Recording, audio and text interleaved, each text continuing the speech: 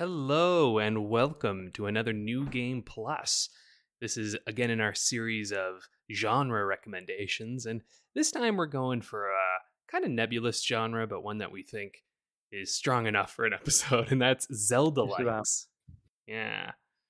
So this one probably more than any of the others we've done, we probably need to talk a little bit about what we mean when we say Zelda like, but hopefully it's a Yeah. little clear already.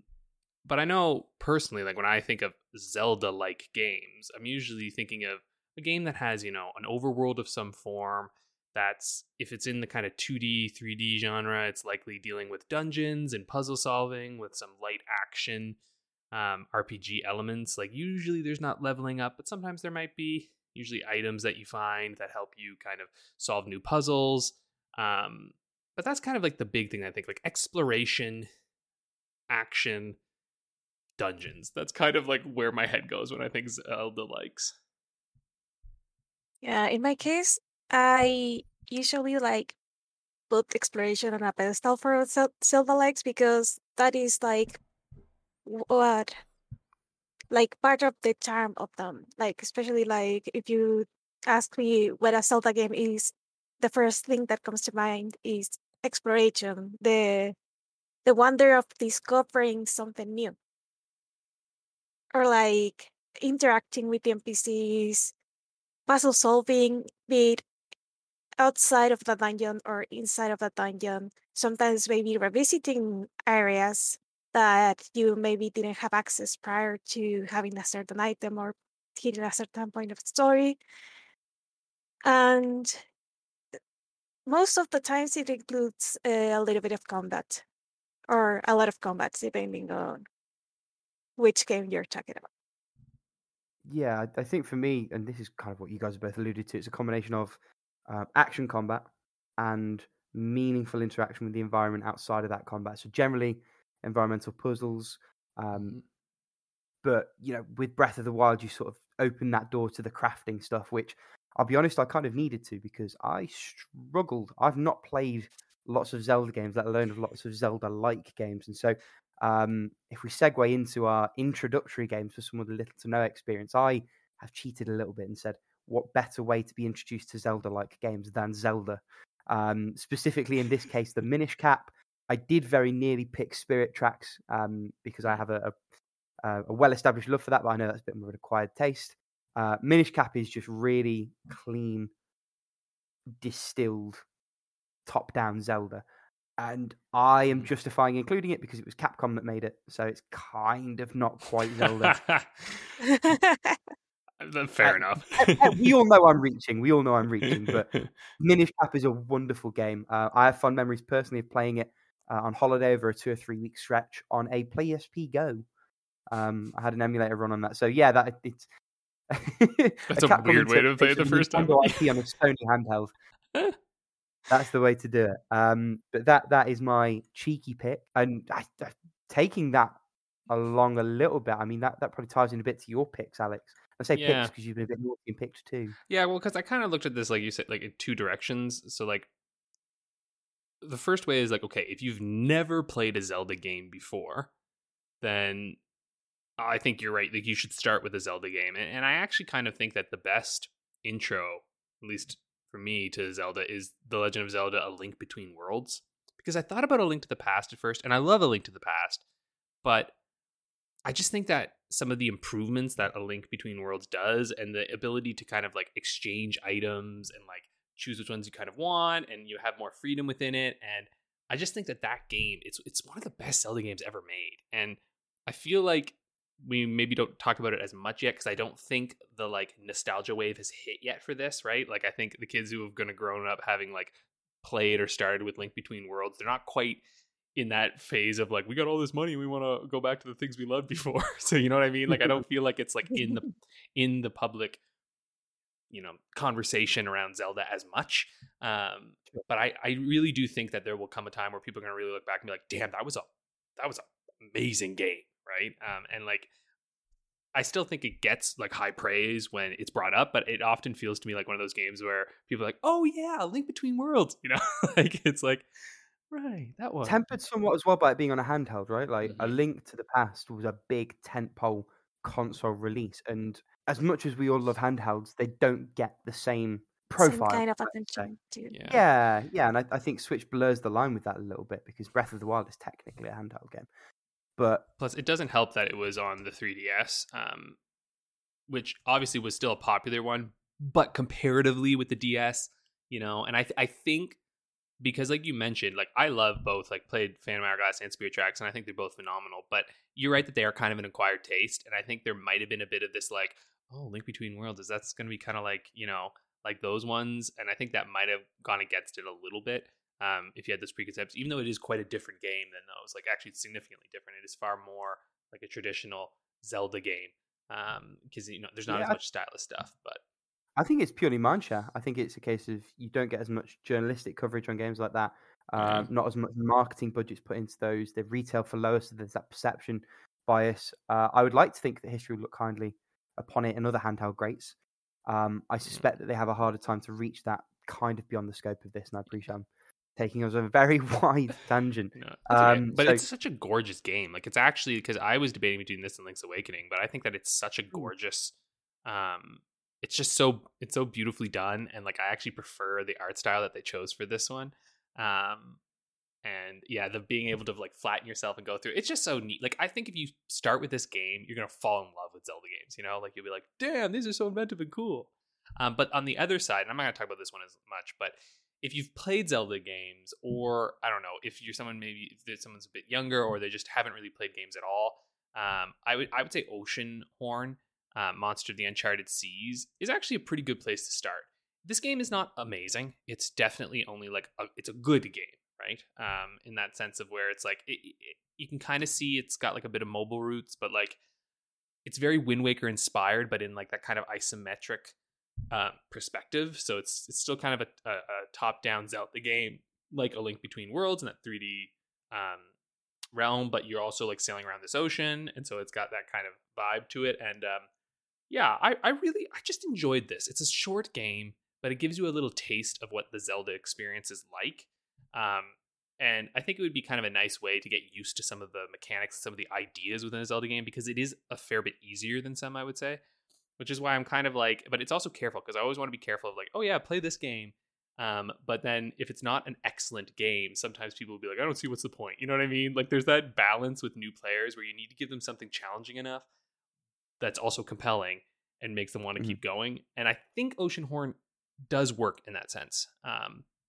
So anyway, that's me. Paolo, what about you? What is your recommend? Well, for me, I had a hard time deciding this because I didn't want to put a Zelda game because I felt that I already have a couple of Zelda games like on the rest of the list. So I picked Forest Secret and the kind of like tied-in DLC that it's also free. That's Mystery of the Frost. The reason I picked this is because it is Zelda without the combat. It has every little bit of charm, every little bit of exploration that makes a Zelda game, especially Mystery of the Frost that has dungeon and puzzle solving. Um, and they are actually like very short games. They are completely free, so there's no barrier to entry besides having a computer that might as well you might as well be able to run this on a toaster because it really doesn't demand a lot out of your computer to run it. The graphics are like they kind of look like they are not pixel art, but by the look of the lines, they kind of look like pixel art. I don't know. It's somewhere in between pixel art and hand drawn, which is quite interesting art style to go with. And I don't know. It's just a very simple, very on the easier side, but it's still like I guess it relies on how charming it is to have you like keep on going. And even if you played Zelda games before, I think then you'll probably enjoy this more because there's quite a bit of references to some of the Zelda games. And So that's my pick. Sorry, and this Go one's on ahead. itch.io, right? Yeah, it is on itch.io. We actually talk about that on our Extravaganza episode. Thought I recognized it from somewhere. Yeah, Yeah. it was familiar. I was like, I think I know this one. Nice. Well, why don't we go on then to a foundational game, right? For some people who they've got some experience, they've played a few things, and now they're ready for something more. And I picked for this one, and I was a little torn because I kind of was thinking about picking this for the next category, but I think it fits here, and that's Chicory: A Colorful Tale, because I really find like this game, it feels to me like it borrows from all of the concepts from Zelda, and that you'll benefit from having a bit of a knowledge of how those types of games work within it, but that it introduces such interesting mechanics to it that for me it feels like a kind of game that's just like, if you're a little experienced, you're going to have an absolute blast with this, and you're going to get to see kind of a new take on Zelda, because that's something that I think, like, I feel like I don't really, when I look for Zelda likes, I'm not really like looking for a game that is Zelda, right? Because I'm like, well, you can't beat that. Zelda does it, you know, and they do it the best. So I'm like, if you're gonna make one, I want to see you add something to it that makes it stand out from the crowd, right? And that for me really is Chicory, where it's like, yes, this has the Zelda trademarks to it, but really like the items I'm getting is just new things for my brush kind of deal, and it's like really adding something to it that Zelda's never done. And that is why for me, I'm like, yeah, this is like a foundational game for sure. And I know, Paolo, you're coming out into this one soon. I know, Rick, you played it already, but I was getting there. Didn't love it the same way you did, Yeah. but I think a lot of that is me. Yeah, you just reminded me I have to ask my sister for her tablet because mine kind of died, and I want to be able to draw and paint pretty things. But yeah, I definitely see the appeal, but I didn't really.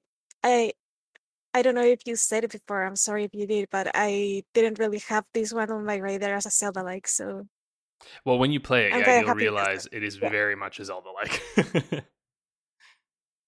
Yeah, that kind of like tickles my interest over there. But mind if I jump in? Go Yeah. ahead.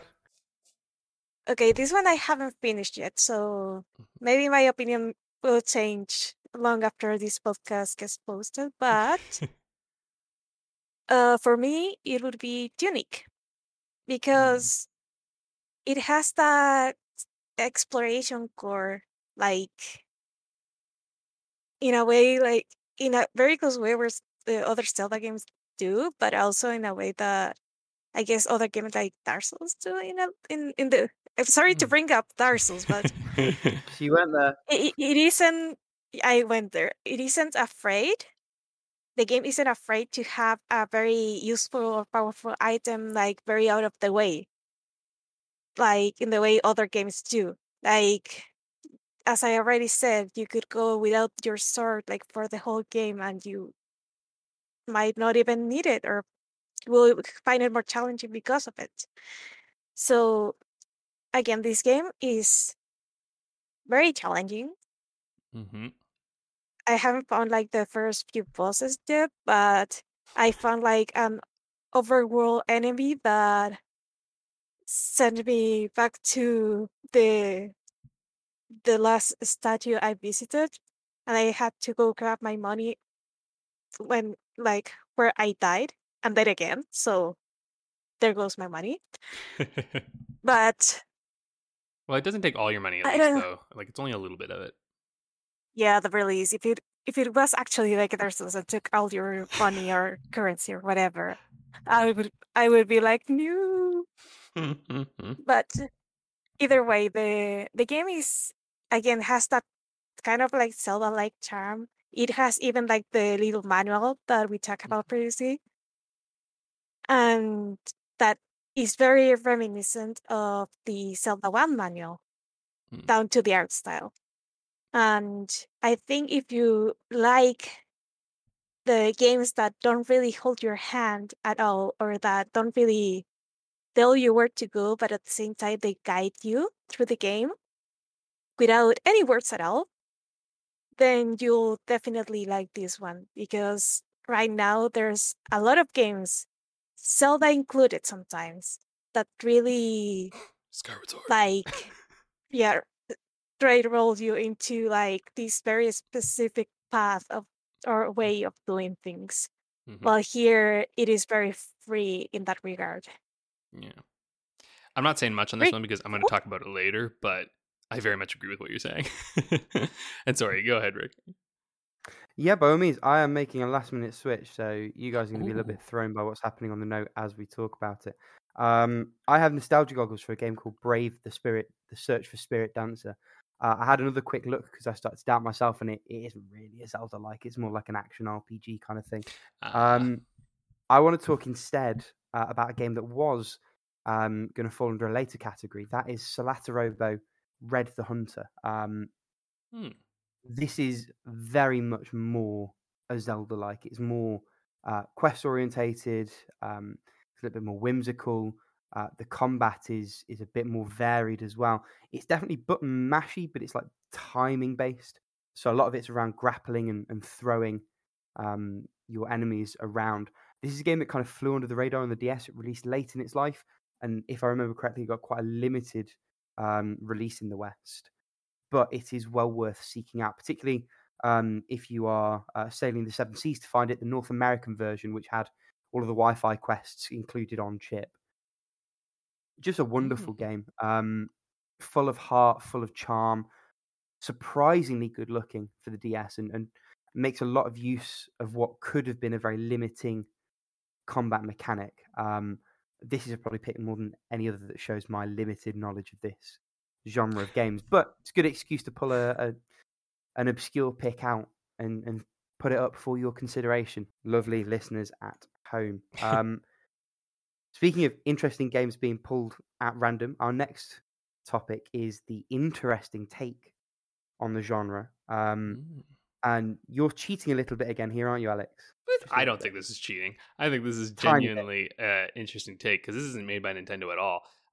Using Cadence of Hyrule because ultimately this is more like, to me, this is such an interesting case and interesting take because you've got an indie studio who develops a game, Crypt of the Necrodancer, which is brutally difficult and not really that Zelda-like. Like when you play that game, there's just not really, there's not a lot of Zelda elements in it. Like it's not a game that you would play and think like, this would make a great Zelda game. You're like, no, I never thought that when I first played it. You know, it was very roguelike, quite intense.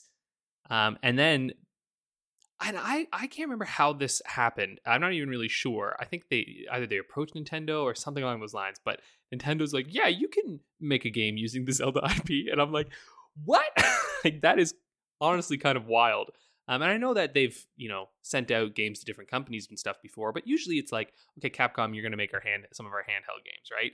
And like, but it's Capcom. You know what I mean? Like they got a real good track record.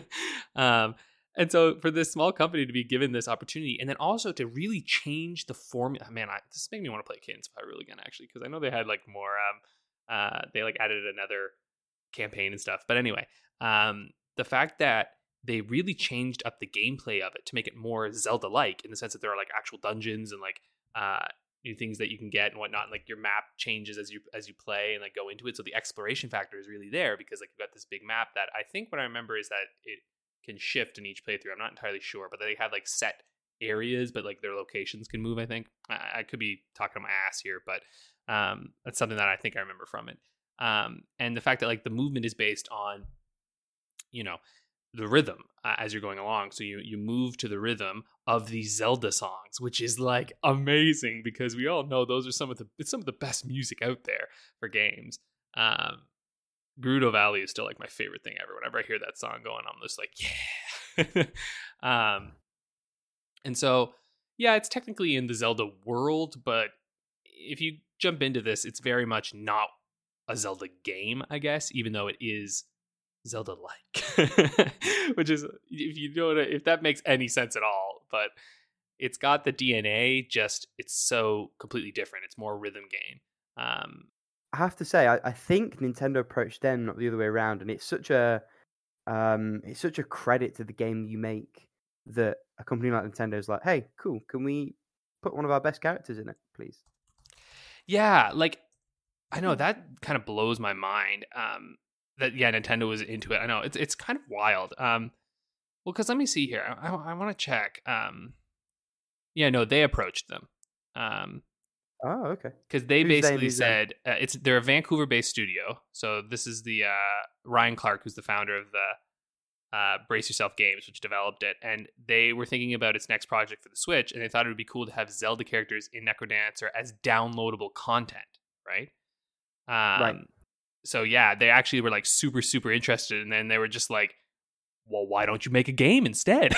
And they're like, which I feel like the company was like, that is not at all what we expected, right? Like, I feel like, you come in, it's only their second release, right? And I have to say, it's like, it is, look, Crypt of the Necrodancer is a great game, but this is significantly better than Crypt of the Necrodancer. And I mean that only in like the Risk of Rain sense. I think we were playing a game talking about playing Risk of Rain the other day, and like how the first game is great, but the second game is just so much more amazing. And like that's the case here, where it's like first game, excellent. Second game, holy shit, this is incredible. If historians want to go back and date the pre-recording of this recording, we have all three played Risk of Rain 2 together and are yet to talk about it on the podcast. Oh yeah, there you go. So now you know. Someone will come through and do their detective work, the Pepe Sylvia shit. It was this time. Won't take that long, honestly. Anyway, that's enough about Cadence of Hyrule. Rick, why don't you tell us about yours? Yeah, so my interesting take is, in essence, what if Zelda, but no combat? And that game is Sable. Sable's just a wonderful time. It's a real chill-out game. And as a product in its totality, it does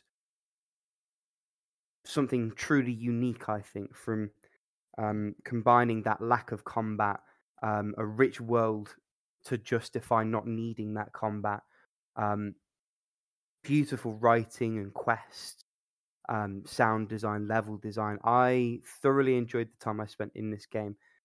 It's also worth noting the degree to which it embraces non-linearity. There's whole chunks of the game that you can completely miss. It's very guardrails down in the sense that you can end the game almost as early as you like. You can noodle around in the world for as long as you like. And there are whole endings that, whole chunks of content that can be completely missed. I think that speaks a lot to the quality of the game, how trusting they are in you as a player to go and find the bits that you want to find. And, bits that you don't see, that's fine because it's all good. And Sable is all good. In a market which, less so than it used to be, but combat is a big focus in most games. Particularly most sort of 3D open world games on a scale of this. And it's really nice to play something that mixes it up a little bit. And I think if you're someone who likes those games anyway, even with the combat, it's a great. Let me rephrase that sentence. It makes you engage with the game in a very different way when the combat portion of it isn't there anymore, and you have to pay more attention to what's going on. And I think that's what's so compelling about this, and so interesting about this take on the genre. Tie it back in. Paula, go ahead. Okay, so after deliberating a lot, my pick for this category is Okami. Because, okay, so at first glance, you would think it would be like, for example, Twilight Princess, but you always get to be a wolf. But it is way more than that, in the sense that, first of all, you are not a simple wolf, you're Amaterasu, the goddess of sun. But also, you have the power, like, to, I don't think you can use the wolf's tail as a brush and actually, like, I guess, paint on the screen and activate like certain powers, like making flowers bloom or or slashing at enemies or stuff like that. I haven't finished this game. I actually started it all the way on the Wii era, and I do remember playing quite a bit of it on my Wii U. Hello to maybe other 5 people who own a Wii U. But and I tried to play it on PS4, and now I own it on Switch. So maybe you'll hear more of my ramblings about this game on the podcast very soon or soon-ish. But the thing about Okami is that it has this unique charm, like it is imbued on Japanese folk stories, Japanese culture in a way that no other games are.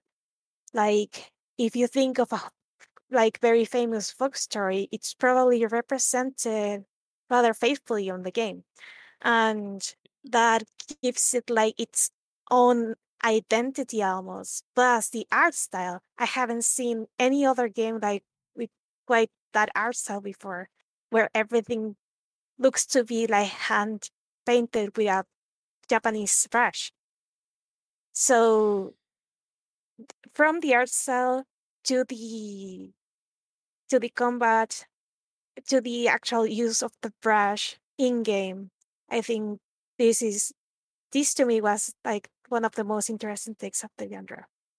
Yeah, I have beaten this one. It was on my list, but I saw you had it, so I was like, you know what? I'll choose a different one here so I can talk about this one later. But yeah, I beat this one on the Switch, and I agree with you. I think what's interesting about this game, like you're mentioning, is the Japanese influence. It's like Zelda is very clearly influenced by Japanese folklore, but it's more subtle, right? And I feel like Okami is very much just overt and like it's the main element of the game, right? Like it's just very clearly based on Japanese folklore, and isn't shy about it at all. Whereas Zelda feels sometimes like it's flirting with Japanese folklore, and like there'll be little things where you're like, oh, that's kind of like, oh, okay, and like you learn later. Whereas in this game, you're like, no, that is the core of it. But I should also mention that it's not,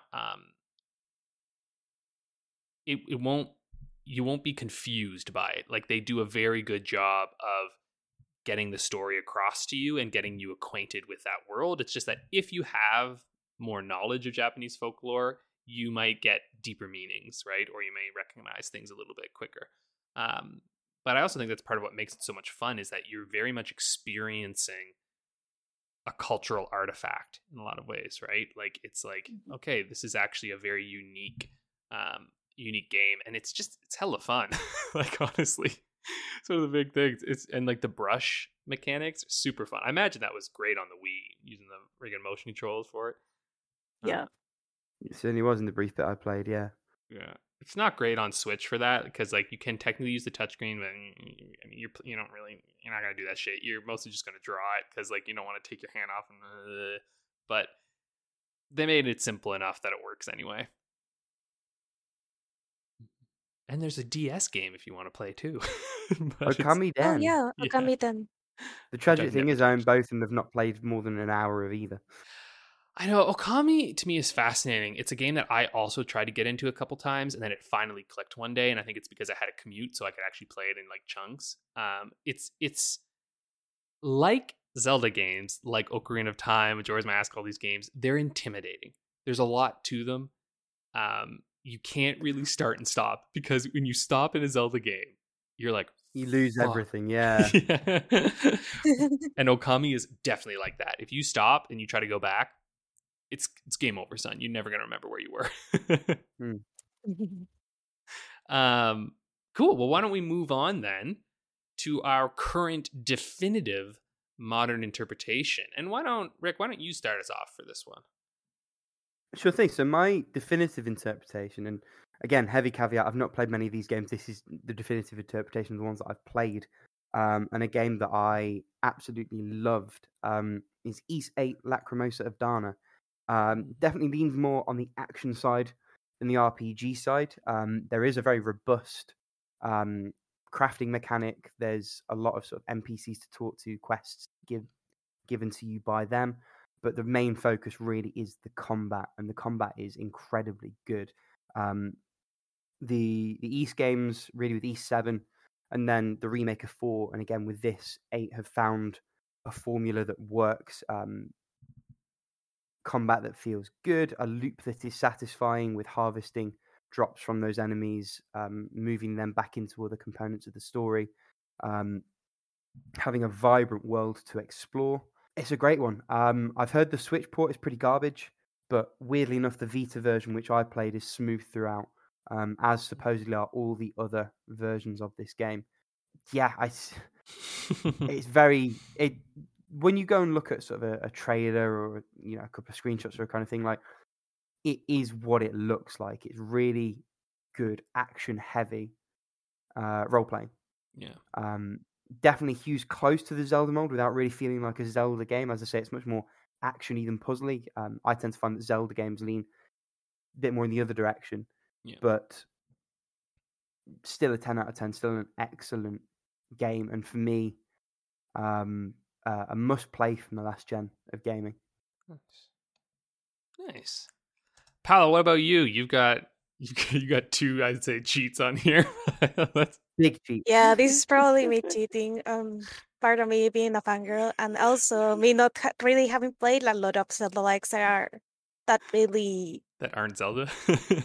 that aren't Zelda, but also that they, I don't know, that it feels like, yeah, this is it. So honorable mentions to Majora's Mask, because that is by far my favorite Zelda game. But there's a couple of things that, well, both versions have their pros and cons. Like the 3DS version would be perfect if not for a couple of things that we talked about before. But and but between you being able to change form with the transformation mask, having all these other masks to aid on your quest, and also like using the Ocarina of Time in a way that is more like front and center than in Ocarina of Time. There's so many things that you can do and so many ways you can explore the world that it is almost overwhelming. But the actual pick for this category is The Legend of Zelda Breath of the Wild. And yeah, probably a lot of people are rolling their eyes right now, but hear me out. As I already said, for me, exploration is paramount on this kind of game. And even though in Majora's Mask you are able to explore the world is a lot smaller, but it has like a lot of hidden stuff on there. The thing about the world in Breath of the Wild is that on replays, you can still find something new. Like, and I put hundreds and hundreds of hours on these games. I speak from experience saying, yeah, I speak from experience saying that, like, even that time isn't nearly enough to see like everything the game has to offer in a way. Like you always find new little details, new like stories about NPCs camping between the guardians on the castle, or anything silly like that. And because of that, and because of how, I guess you have less tools at your disposal, but at the same time, it feels like you can do a lot more with them.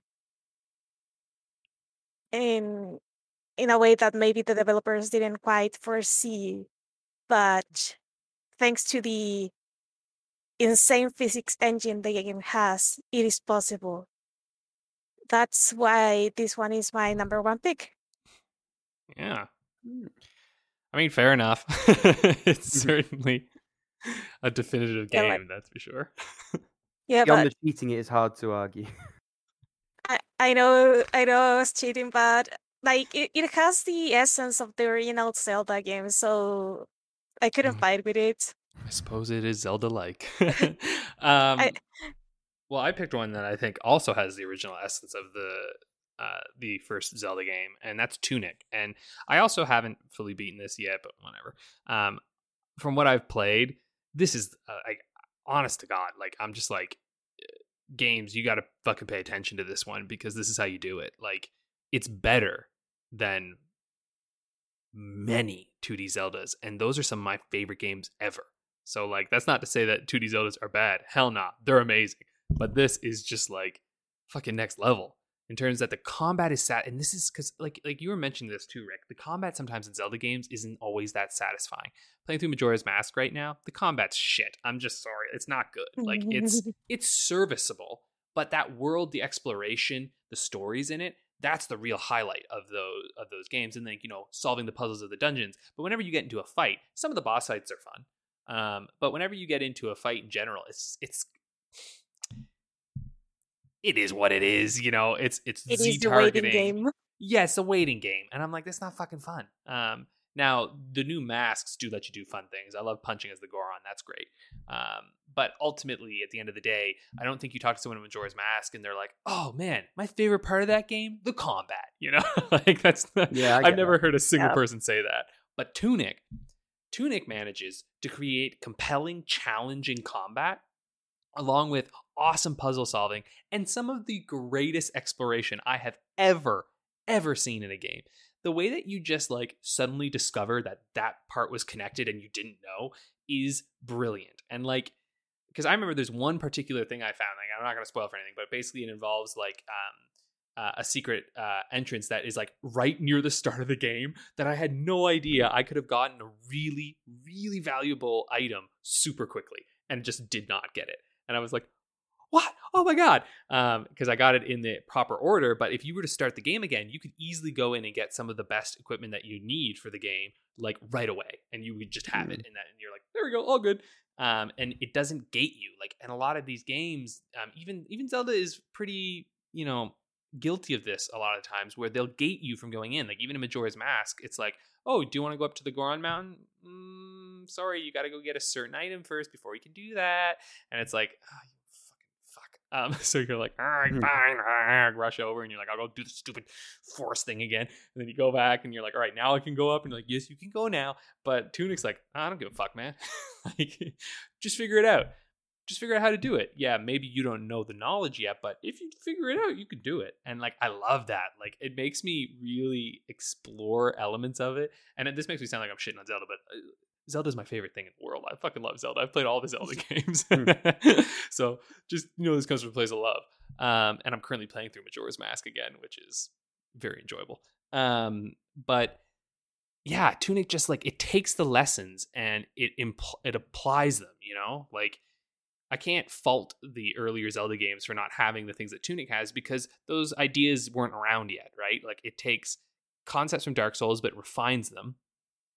So it has some of that combat stuff, but it pulls it back a little bit so that it's still challenging but not as punishing. Because it does want to reward you for exploring things. It doesn't want you to be like that afraid of going somewhere. But then it also has the ability to level your character up, and I think that is such a excellent addition to the game because the world doesn't level with you, right? And like I don't know, Paolo, you probably agree, like often in Zelda what becomes part of the problem is that you eventually get like, you know, better weaponry, and then all of a sudden all the enemies are fucking simple. You know, like you're just like, yeah, done. But in this game there are areas with enemies that simply are more powerful than you, and you have to kind of level your character up, or you can go and you can beat them if you want, but you're gonna have to be really skilled and talented. Or you can level yourself up and then go challenge them. And it's nice because without that, you know, it does make it feel like there are parts of the world that are frightening and dangerous. But if you prepare yourself properly and make your way through, you can go and do it. And I went through an area in Tunic that I was clearly not supposed to go into, but it let me do it. And I got a bunch of stuff for doing that. And I was like, cool. You know, it's like,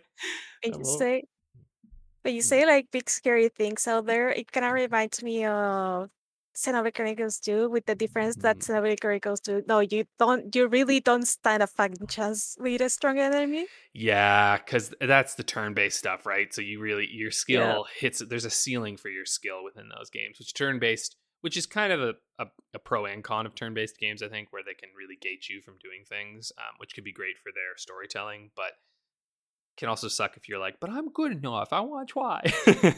Xenoblade Chronicles is real time, but it is that same thing where like you have level numbers, and if there's a 50 level cap between the two, which I've been in those situations in the original, you aren't getting around those numbers, bro. It's not happening. Exactly. And like that's kind of what I mean, where like, yeah, it's real, but it also felt kind of turn-based to me, because I don't know, because it felt like you hit buttons and then it will like go through a thing, right? Like it felt less.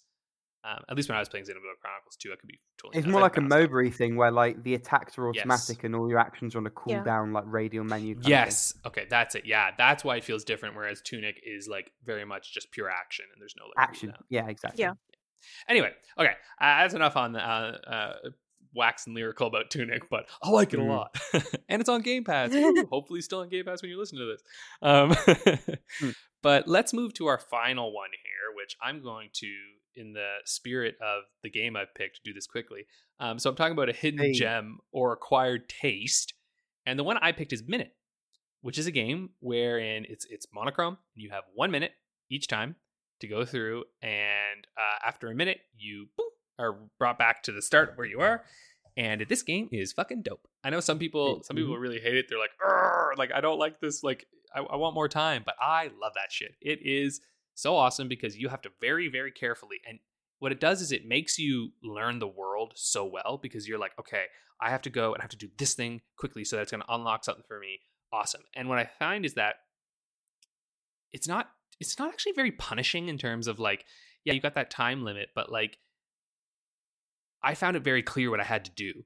And I had an absolute fucking blast with this game, like solving little puzzles and then realizing that, I just unlocked this thing. So next time when I start, I can just go right there right away and I can find that little space. And I'm like, oh, this is amazing. So I can't recommend Minute enough. It is such an interesting, and again, it is acquired taste in the sense that you are going to be up against a pretty strict time limit, but that time limit, like the game is built around that. It's kind of like Majora's Mask in 2D. It's also super forgiving because, like in a Zelda game, if you miss time a jump or Majora's Mask, if you miss something on a loop, you've got to go and reset that whole thing and do it again. In Minute, by definition, you're never more than a minute away from trying again. Exactly. And having that hard limit on how big the world can be and what you can get to, where I really enjoyed that. I thought it was quite a focused experience when I played it, and Same. I enjoyed it for that. It's like a 2-hour game. Yeah, if that. Also has a Vita port, same as when we talked about Helltaker previously. You can get those game files, dump them in a wrapper, and it will play on Vita just fine. So always a vote of confidence. Speaking of games that are very focused, my pick for Hidden Gem or Acquired Taste is Nighting Plus. So that's Nighting, but with an apostrophe instead of the letter G, and the plus symbol at the end. This is a Vita game. I think it got releases on other platforms as well.